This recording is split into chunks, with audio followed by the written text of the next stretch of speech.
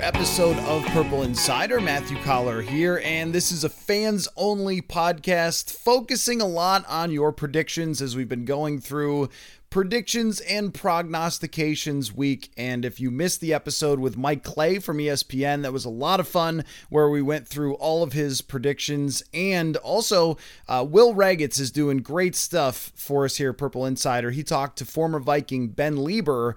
If you missed that, make sure you go back and listen to it. It's a really good conversation with the former Viking. And I have to thank all of you for all the predictions that you've sent. And if I don't get to it in this episode, if you sent me one and you don't hear it, then we're going to keep working them in to the fans only podcasts, and also going to get some other people involved in the fans only podcasts. Paul Hodowanik, Will Raggetts. I think we're going to do maybe a crossover fans only pod. So you guys have really liked these episodes where we get fans involved, and so we're going to keep doing them a lot, I think. And especially that comes from all the people who reach out with tweets, with DMs, with messages from purpleinsider.com. If you go there, use the contact us. And so since you guys like it, we'll keep doing it. And I really like it too. It's a lot of fun to answer all of your questions. And the predictions have been particularly good. Everything from people who think the Vikings this year will have one of the best defensive lines in team history, to people who think that they're going to have a really tough year, to people who want to try to predict their field goal percentage. I mean, everything has been good. So continue to send those. I have a big Google Doc that I put them all in, and I'll get to every one that I get. And if I don't read yours, feel free to send me another message and say, hey, you didn't get to mine, or I haven't heard it yet, because it's possible that I could miss it. So anyway, let's get started. Let's get right into it. I've got the Diet Dr. Pepper. Also, all of you who tweet at Dr. Pepper saying that I should get a sponsorship from them, you guys are the funniest. I laugh every time I see that. So maybe someday we will peer pressure them into sponsoring the show. But either way, I love you, Diet Dr. Pepper, and that love will never die. So let's open it up. All right, here we go. So let's jump right into the predictions. I'm going to start with Len, and some people send a lot of predictions. And so when you do that, I'll try to just grab onto the ones that, kind of stick out the most. This comes from Len via email. Says 2022 prediction 9-8, improvement on offense. Jefferson is a year older and better, but decline on offense from Thielen, Cook, and Cousins, who are years older. Improvements on defense come from Harrison Smith and Danielle Hunter, Cam Dantzler over Breeland, and Shandon Sullivan over Alexander, but decline on defense from Eric Kendricks, Patrick Peterson, who are also a year older, and is Armand Watts starting? Now, he's not going to start, but he's going to rotate. Intangibles will be their new scheme, maybe worth one game, and injuries, it seems likely that one or both of Hunter and Smith. Oh, yeah, Za'Darius Smith. I might have said Harrison Smith on the improvement on defense. I meant Za'Darius, of course. One of those will miss significant time. The injury predictions are always tough because, what can I tell you?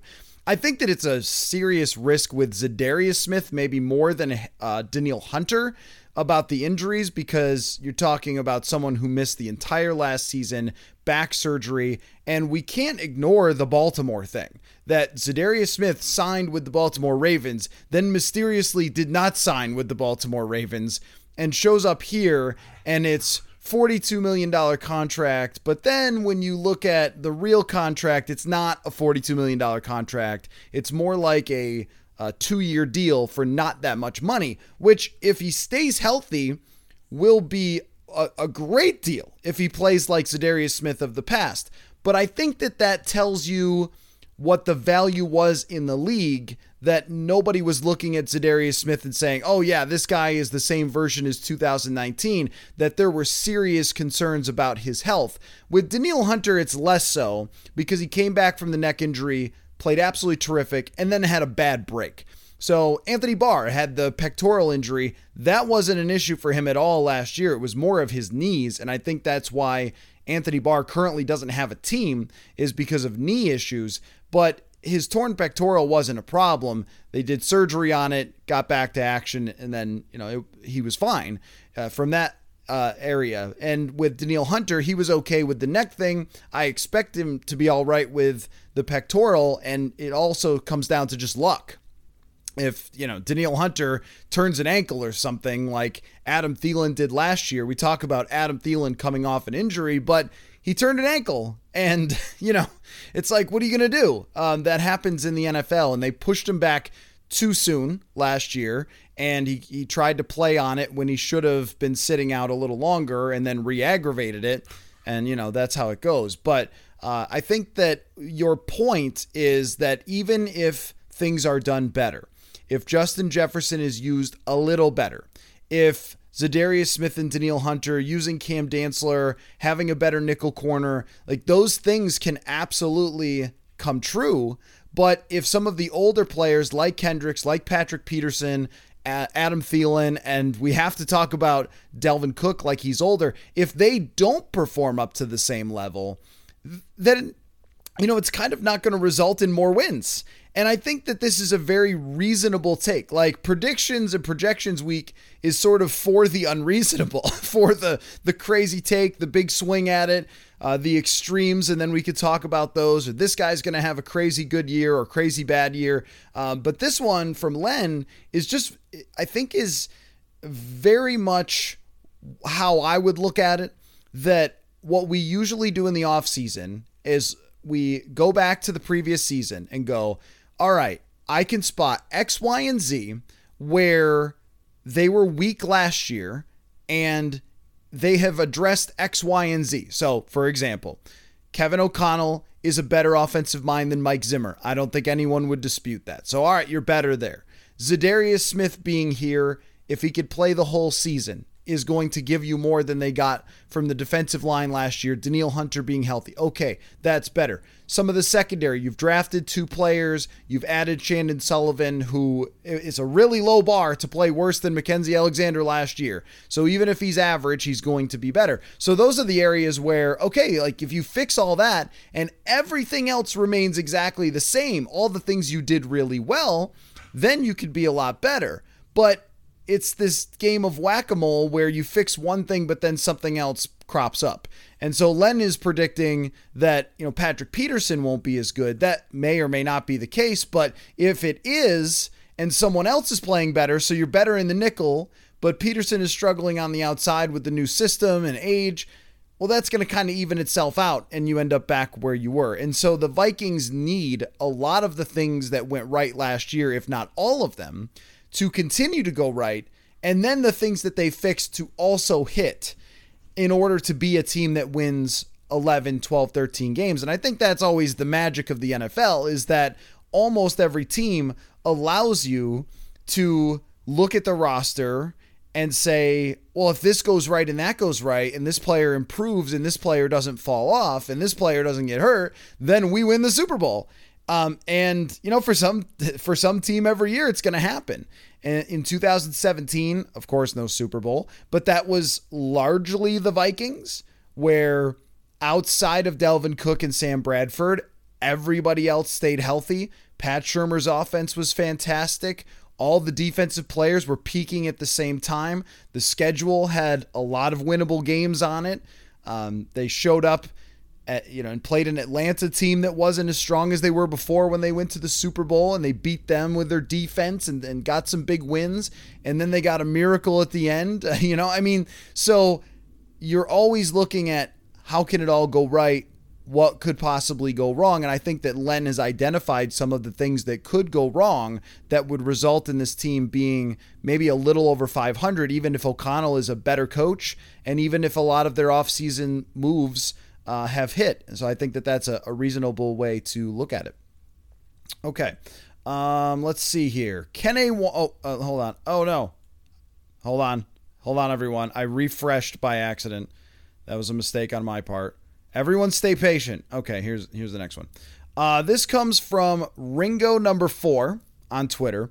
Kene Nwangwu will make the Pro Bowl in some capacity, either as a kick returner or as a running back. Well, I would say that as a kick returner is obviously way more probable, considering what we saw from him last year. And I don't think what we saw from him last year was any kind of mistake. I think that what he showed last year on those kick returns was something really special. I mean, that type of acceleration and vision. And I did a story, if you want to go check it out, I did a story with Kene where we talked about every second of a kick return. So Kene took me through every second when he catches the ball, even before, and what he's looking for, which was really cool because he talked about how he looks at the kicker and he can read the kicker and studies them before games for where the ball is going to be kicked, so he gets a beat on it.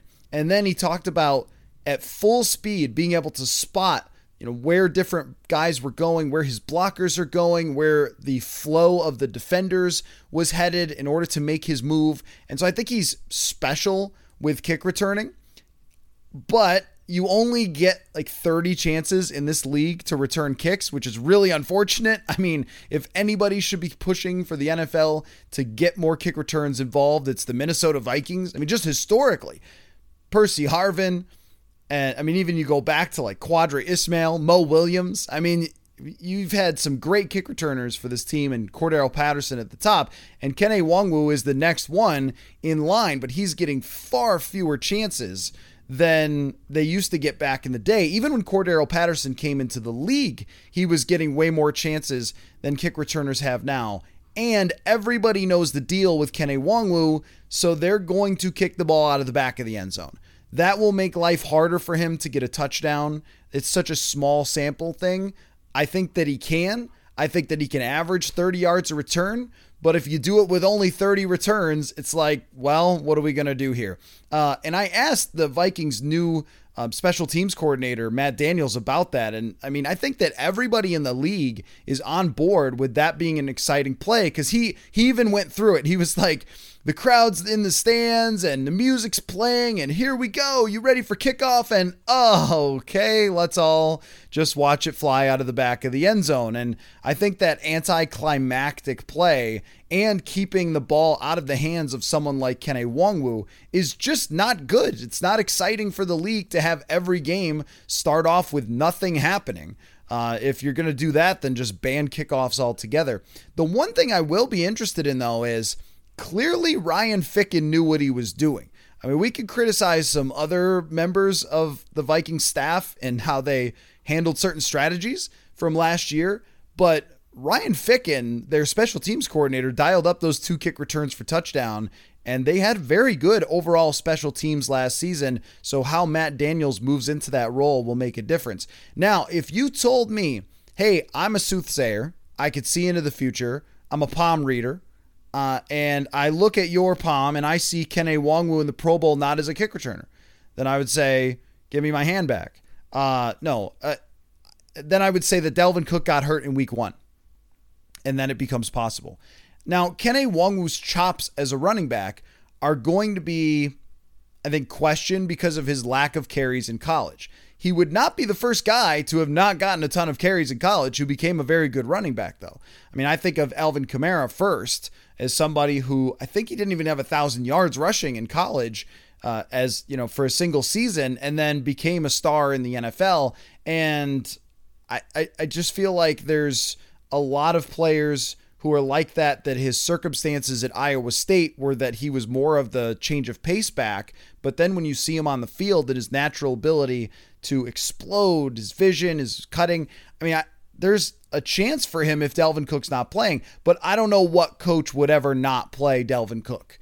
And this was one thing that, you can't criticize Mike Zimmer for thinking Dalvin Cook was really good at football. You can criticize Mike Zimmer for using him too often, but you can't criticize him for evaluating Dalvin Cook wrong. I mean, he's been one of the best running backs in the league. He's still got an argument as a top 3 to top 5 running back if he doesn't fall off because of age. But if he were to have a season-ending injury in camp or in week 1, hey, it's the Alexander Mattison and Kene Nwangwu show, and Nwangwu is the guy who's most likely to break big runs and kind of take over that job. So I think that your prediction has some chance of hitting. Maybe I should put like percentage chances of hitting.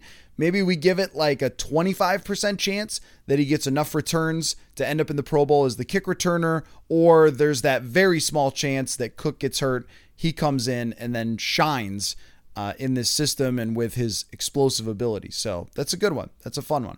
All right, let's get to our next prediction. I'm trying to delete these as I go so I don't read the same prediction twice. But if that happens, I apologize. Go to sotastick.com. That is SOTASTICK, our loyal sponsor. Check out all of their great Minnesota-themed gear for your playoff run in hockey or for baseball season if you're headed out in the nice weather to a baseball game. That is SOTASTICK, sotastick.com. Hats, t-shirts, hoodies if you need them for a cool evening in the summer. Sotastick.com has you covered. Okay, this is from at disdatsplah on Twitter. SPLAHHHH, if you were wondering how splah is spelled. Team record prediction, 12-5. Booth Jr. rises to his expectations. Scene shows why trading back in the first was worth it. Kirk makes a case for MVP. Defense resurfaces as top 5 with new additions. Now, there is something to be said here for this. What's to be said is that all those things probably have to happen to go 12-5. And I don't know that those things sound like they're possible. It is possible that Andrew Booth and Lewis Cine could be good. Lewis Cine is playing next to Harrison Smith. If you or I are playing next to Harrison Smith, we've got a chance to look halfway decent. I mean, we've just seen it, right? We've seen, and I'm sorry for the pun there, but we have seen Andrew Sendejo play very well next to Harrison Smith. Anthony Harris was a downright star playing next to him for a year that earned him a franchise tag. I mean, when we go back and look at the Rick Spielman moves that were, puzzling or baffling along the way, I mean, certainly that one is one of them. The Anthony Harris franchise tag. That one I still can't wrap my head around, how you franchise tag someone who plays next to Harrison Smith when you could have signed somebody for $3 million. But anyway, that's, he can address that in one of his 700 interviews that he continues to do. But rookie defensive backs, it's a tough ride for rookie defensive backs. And I can pull this up real quick on PFF to maybe demonstrate how difficult it is for rookie corners, especially. And I think that Andrew Booth has a special ability to cover. But I also think that it's just the history of the game that shows us it's really, really tough to be a rookie and shine in the NFL at that cornerback position because it's so different from in college. So if I pull up 2021 rookies, there is one guy who is graded above a 70 and only 2 guys who are graded above 70 coverage. Now, 70 would be like above average. If you're grading above 70, even Patrick Surtain II graded a 66 in coverage and 66 overall. And when we look at even the quarterback ratings allowed, there's only a handful of rookies from last year who did not allow more than like a 90 quarterback rating, only a couple of them. If we look at guys who played as starters, there's only 3 corners out of 11 that were starters who allowed less than a 95 quarterback rating into their coverage. And the ones that played a lot, there's only 2 above 70 coverage grade, and there's more than half are below 60, which makes, for a below average performance. So the odds kind of go against rookie corners, but I also think that we could look at Booth and say this was a guy who could be, a steal. And the safety position is a little different. I mean, we've seen more success with the safety position as far as rookies go, but there's also fewer safeties that started last year. Javon Holland, though, for Miami, instant superstar. Trayvon Moehrig for Las Vegas was pretty good overall in his coverage last year. So I think if we're talking about which one of those guys has a better chance to impact right away and walk away saying, wow, okay, that guy was a big difference maker, the circumstances allow for Lewis Cine to be that guy. But as far as what it would take to get them to a 12-5 record, making the case for MVP, when I say it's unlikely, like think about how unlikely Las Vegas believes it is. Plus 5,000 on DraftKings for Kirk Cousins to win MVP, which is worse odds than Tua and worse odds than Jalen Hurts and the same odds as receivers and running backs. The Vegas does not think Kirk Cousins has much of a chance at the MVP. If they were to win 12 games, if that's at the top of the NFC, if they have a defense, if he's putting up 5,000 yards, yes, there's maybe some conversation there, but normally you have to put up preposterous numbers to be the MVP. You've got to approach 50 touchdowns, 5,000 yards. And I know that Aaron Rodgers did not have a huge yardage total last year, but his quarterback rating was like 112. They won 13 games. Those are the things that are normally required to win the MVP. So even in a great Kirk Cousins season, I'm not sure he gets into that ballpark because he hasn't come anywhere close in his career. Plus, people still look at touchdown totals, which is silly a lot of times, touchdown pass totals. The Vikings will hand the ball to Dalvin Cook enough times to get him 10 or 12 touchdowns if he's healthy in the red zone. They're still going to do that, which would take away from Kirk Cousins' touchdowns. The other thing is you probably have to lead the number 1 or number 2 offense in the league to win the MVP normally. Now, that wasn't the case for the Packers last year, but usually you got to be way up there in terms of your offensive production. And if the Vikings improve pretty well on offense, maybe you're talking about getting to 8th, which is the highest that Cousins has ever been. Get back to where they were with Kevin Stefanski, getting up to the number 1 offense in the NFL when you have Patrick Mahomes, Justin Herbert, Josh Allen, sort of these, big time quarterbacks, Tom Brady, Aaron Rodgers coming back. It's pretty tough for him to be in that MVP conversation. Top 5 defense is pretty tough too, because I think that requires everybody to stay healthy and also adjust to a new system with Ed Donatel. If we're talking about percentages on 12-5 MVP conversation and top 5 defense, you're talking about like a 3%. But could one of these things happen? Could they be much better on offense? Could they be much better on defense? 12 games is a little bit of a stretch to me. I don't think it's completely impossible because they won 13 once with Case Keenum and things can go right and the schedule of quarterbacks is not that hard. But I think it's just telling of the other things you had to include to be able to say, yes, they would win 12 games under that situation. But I also I don't want to go splah on your excitement there because it does seem that there's a bit of like 10% of the fans think that this team will be phenomenal and 10% of the fans think this team will be terrible. And 80%, no, wait, math. Yeah, 80% think that they'll be in the middle is kind of my feeling based on a lot of these predictions. So I thank you for that one. All right, let's go to the next one. From CJ Mickle. CJ listens to all the shows, and he's going to be so mad at me for not knowing how this is pronounced. McAuley, I think it is. McAulay. So CJ, I appreciate you, but I don't know how to pronounce your last name.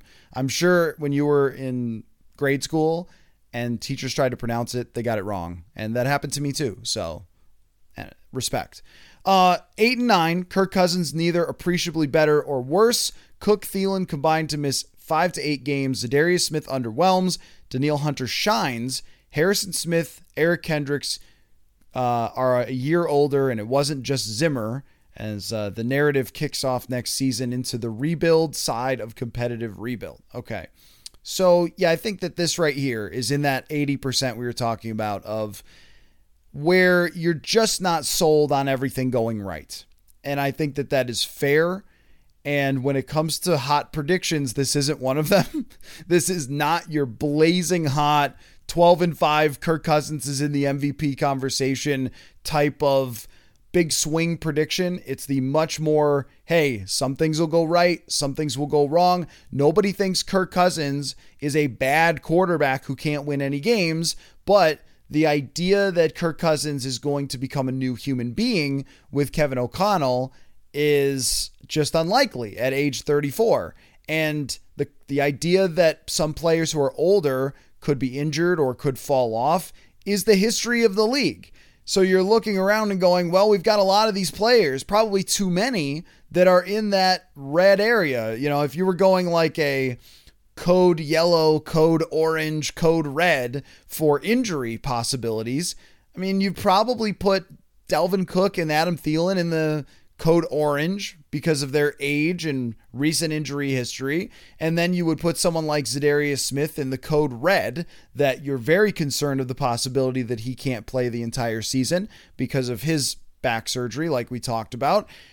And if those things don't hit, if there isn't one thing that's much better, then you're ending up very similarly to last year. Now, the schedule last year might have been a little harder when we look back at it than what we're projecting for this year. But at the same time, if you play some good defenses, we know what tends to happen with this offense, even with all the talent that they have, that we see these long periods of time where they struggle. And so I guess when you look at the big question about this is, how can you be different than what CJ is projecting and what I think is very reasonable to project? I picked them at 9-8. I've seen other people go 7. I've seen other people go 10, but it's all in that kind of ballpark. So we have to ask, which one of these things that CJ names, Cook and Thielen combining to miss games, Za'Darius Smith not being better, some of the older players slipping, and it being not just Zimmer, like which one of those things would CJ have to be wrong about in order for this team to compete to win the division, for this team to compete for the 12 games that our last person wanted them to win or predicted them to win? And I think that the thing is it wasn't just Zimmer. Now, I've been skeptical of that narrative myself, that it was all Zimmer, that it was his culture, that it was his offensive philosophy, because their offense was not bad.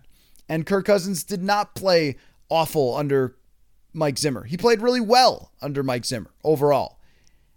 But if we're talking about the difference, let's just say, between 4,000 yards for Kirk Cousins and 4,700 yards for Kirk Cousins at a similar efficiency, let's just say, I mean, I think it's harder the more throws to continue to have the efficiency of 8 yards per pass and things like that. I think that's hard to do. But let's say if they continue the efficiency with more volume on the passing game, and it's early in games that they go after Justin Jefferson, go after Adam Thielen, and get leads and can play from ahead like that and run the ball and play better defense, which I think is almost impossible not to be better against the run specifically. The pass was rough at times, but in terms of expected points added, allowed through the air, they were more of an average defense. So there's that. But because of the splash plays, they had a lot of picks, they had a lot of sacks. But I think that that's the one that the culture, the game management, I mean, if it's worth a game, then it's a big, big gain for Kevin O'Connell. And I don't think the guy he was coming from is magical at game management, if maybe not even that great, which is Sean McVay. He uses bad timeouts. He doesn't go for fourth downs maybe even as often as he should, considering the talent on his team. But if Kevin O'Connell is saying, you know what, I don't think Mr. McVay went all in enough on that, and they've hired somebody who's really mathematical to help Kevin O'Connell with his decisions, and they hit on a bunch of fourth downs, those things coming together that were Zimmer's weaknesses, could it make for a couple of wins? Like, I think it has to, because it's just too reasonable to say that some players will meet expectations and some won't, who are on the older side, because that's football. Like, that's guaranteed to happen, that when we get to the end of the season, like Sheldon Richardson last year, when he got signed, it was like, whoa, Sheldon Richardson, that guy was great in 2018. But it was 3 years later, and he wasn't the same Sheldon Richardson. Some players will always come short of our expectations, especially after a certain age. But can you even that out with game management, with aggressiveness, with an efficient passing game where the whole offense starts with that passing game to get to 10, 11, 12 wins? That's the area I think that CJ most needs to be wrong about in order for them to not go 8-9. All right, next one. This is from at Warley Owl, another regular listener and tweeter. Appreciate you. Talk me out of an NFC North finishing order of Packers, Lions, Vikings, Bears. I mean, okay. So I got a tweet the other day from somebody. I made a bunch of bold predictions for the site. Maybe I should just read them one by one for another podcast. But I made a bunch of bold predictions for predictions and projections week, as one does. And one of the predictions was that Dan Campbell will be coach of the year and that the Detroit Lions will win, I think I said something like 9 games or 10 games. This, I'm sure, is met with a lot of people going, oh, come on, man, come on. Now, it's a bold prediction, so, like, put the pitchforks down. Bold predictions are not supposed to be the most reasonable. That's why I love that a lot of your guys are bold. However, I can't help but look at Detroit and see the improvements that they've made and look at where they were last year compared to where they are now with their offensive weapons, with their offensive line, which gets Frank Ragnow back. Penei Sewell goes into his second year. He was very good in his first year for a lot of it after a little bit of a rough start. Taylor Decker, they have there on the offensive line. It's a very, very good O-line. And look at their defense and say it's got to improve. It's got to be better than it was last year. They've added Aiden Hutchinson. They've got some players there now. Can they be a 500 team? I don't think it's ludicrous at all to think that they could be a 500 team. I mean, this happens all the time.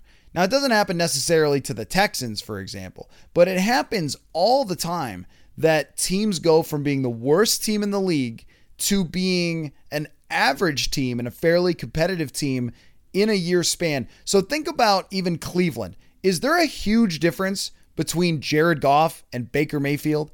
I mean, I don't think so. In terms of their talent, what they can do as a quarterback, both number 1 overall picks who have flaws and in the right circumstances could be very competitive, but if anything goes wrong, they're not that great, right? We agree with that with Jared Goff and Baker Mayfield. Well, with Baker Mayfield's Cleveland team, they went from being an atrocious team, and then they fire their coach. They bring in Kevin Stefanski. They make improvements on the roster, and all of a sudden they win 11 games and win a playoff game and came very close, stopping Chad Henne on a run close away from going to the AFC Championship. Going into that season, I don't think many people would have said, oh, Cleveland, they're going to make this big jump from being a team that was awful to an 11-win, very competitive team. So I think that Detroit is following that track a bit. And with Jared Goff, even when things were tough for Jared Goff in Los Angeles, their supporting cast fell off a little bit. Teams may have figured out some of the McVay stuff, which is why he wanted to, and I mean the motions, the play actions, which is why he wanted to get Matt Stafford. Jared Goff still led them to 9 wins. If Detroit wins 9 games and the Vikings win 8, like CJ projected, yeah, this could happen. The Packers are winning this division unless Aaron Rodgers gets hurt. That's very tough to argue any other way. Back-to-back MVP, 3 straight years of 13 wins. Even if they slide a little bit because of Devontae Adams, they have a good defense. It's just tough to argue against the Packers at this moment. Things can change, but at this moment, Detroit and Minnesota are closer than any Viking fan would want to say, I think, because of trajectories, because the Vikings have not so significantly jumped in terms of roster talent. They're better than they were last year, but maybe not much better than they were in June last year or July last year when we were looking at what they could be. And Detroit is way better for their roster than they were last year. It might be more even. I would still pick myself, Packers, then Vikings, then Detroit to win 8 games and have the Vikings beat them by a game or 2. But I don't think that you are being crazy at all to look at Detroit. And a lot of the gambling world is looking at Detroit saying this has the earmarks of a team that can make that jump. So, there's a reason why every offseason we have that worst to first conversation, because it happens. Now, they won't be first, but because it always happens every year that some team that nobody thought was going to be good or was really bad the last year took big gains. Anybody who watches NFL films from back in the day would remember this. The Tampa Bay Bucks are on the rise. After they won 2 games, they jumped to a 7-win season. Right? Everybody remembers that. Don't they? Isn't everyone old? All right, let's see. Get a sip of Diet Dr. Pepper in here, and we will go to the next one. Okay, this is one of my favorites. This is from, because I was just talking about being old. This is from Ray Stocks 4 on Twitter. All 4 linebackers get picked to the Pro Bowl. The Dome Patrol, my friend. This is not the Dome Patrol. So if you're not familiar, if you're under 100, you might not remember that the New Orleans Saints back in the day had a 3-4 defense, and they had 4 linebackers: Ricky Jackson, Pat Swilling, Vaughn Johnson, Sam Mills, and they were coached by Steve Sidwell. And they had this unbelievable defense that they all made Pro Bowls in the same year. So Ricky Jackson, Vaughn Johnson, Sam Mills, Pat Swilling, 3-4 defense. And there might have been a time where Pittsburgh did something similar, where the Steelers had 3 of their linebackers, like, let's see, Kevin Green and Greg Lloyd. Maybe you had a Levon Kirkland mixed in. The old 3-4 with all these linebackers running around was just something to be seen. The Minnesota Vikings this year will not be playing that version of the 3-4 defense. I guarantee you they will not be playing that version of the 3-4 defense. Now, they are technically, here's where maybe you're not the craziest person of all time. If they are technically calling, which they are, Danielle Hunter and Za'Darius Smith outside linebackers, you could get 2 there and Eric Kendricks and get to 3. If you're talking about the traditional linebackers, the Troy Dyes and such, the Chaz Surratts being the 3rd and 4th linebackers, then no, that's not going to happen. They're not going to play 4 linebackers. However, I initially read this and just laughed, thought like, well, that's back in the day, that was always possible. But if those guys, even if they never go back in coverage and they're just edge rushers, they're just defensive ends, but they're called outside linebackers, you know what, Mr. Stocks, like you got a chance, man. Like that could be right. That could be right. 3 of them. 4th, I don't know who that would be. Jordan Hicks probably won't be a Pro Bowler, but Eric Kendricks could bounce back from last year if the run defense is a little better in front of him. And Za'Darius and Danielle Hunter, very possible to make Pro Bowls. They've done it before. So I love that one. I love that one because we got to talk about the Dome Patrol. And even the Carolina Panthers, when they got Kevin Green, and it was Lamar Lathan was part of that, Sam Mills. So they had 3 of them that were absolutely fantastic. I love that. That's a good one. So I'm going to say that at 3 of them making the Pro Bowl, it's like maybe a 15% chance that all 3 of those guys end up as Pro Bowlers and have great seasons. All right, next one comes from @ASadiki15 on Twitter. 10-7 record, wild card berth, defense is top 15.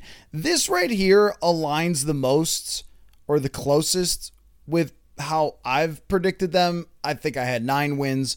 Wild card berth in the NFC is very possible. I would put it at about 50%. Even when you look at Vegas, you guys know that I like to use that as when we talk about expectations, this will bring us back to earth a lot of times, is what Vegas thinks and where the sharp people are putting their money.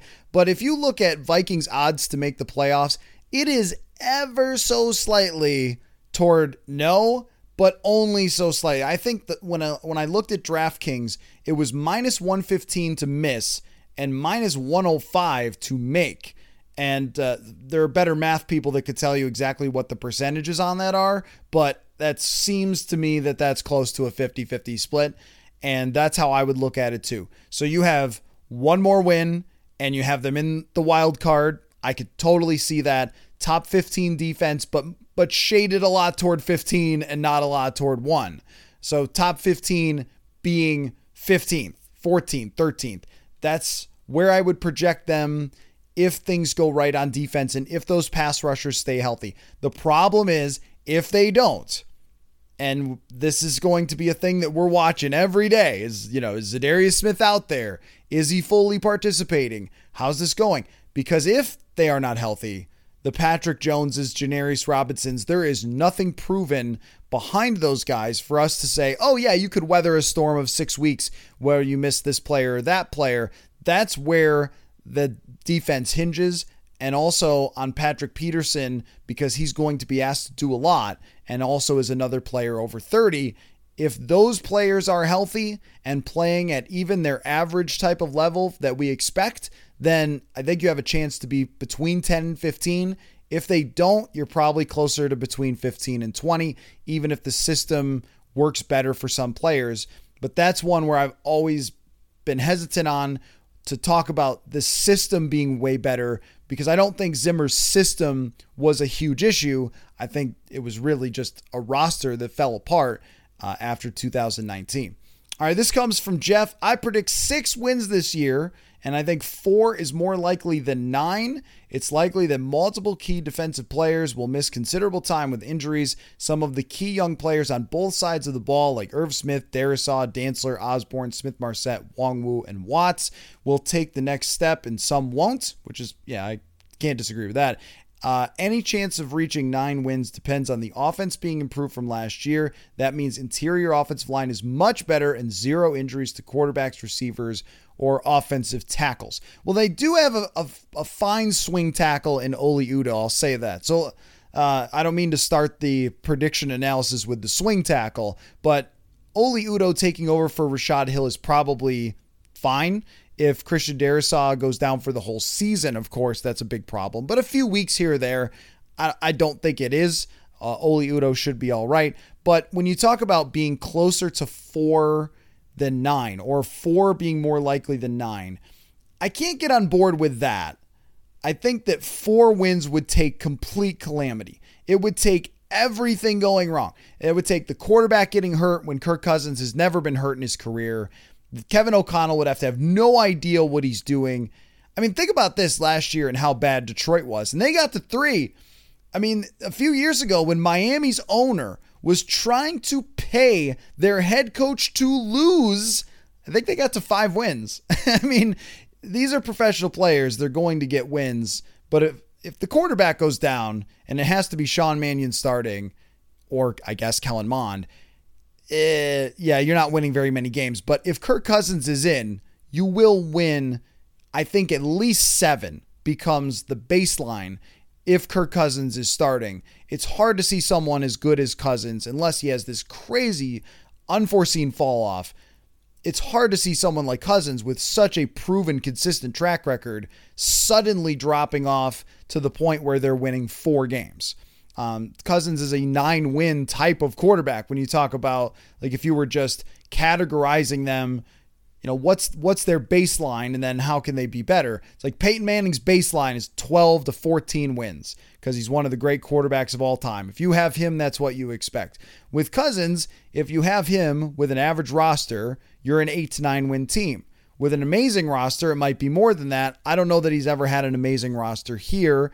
It's been good for sure, but not like this incredible offensive line that they still have not built, I think. And the interior of the offensive line is a good reason to be concerned, is that Chris Reed and Jesse Davis and Garrett Bradbury and Ezra Cleveland, we've just written in as a good player, but Ezra Cleveland, let me pull up what he did last year as far as pass blocking, I think was okay. Now there's an argument that he'll get better because he's more comfortable at that guard position, but everybody just doesn't get better because it's a year later, like the old Madden.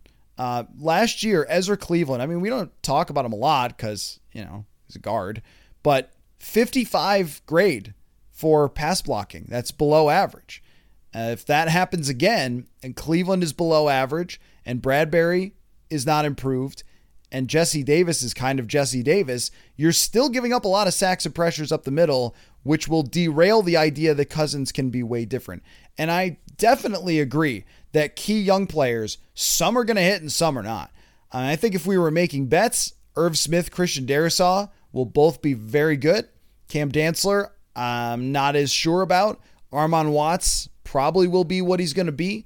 Kene Nwangwu's only going to really get a chance if Dalvin Cook ends up being out. So, yeah, I think this is on the most harsh side of things to say 4 wins. I can't really get around to that being more likely than 9. But I also think that all the reasons you're giving are not crazy at all to think that sometimes seasons just go wrong.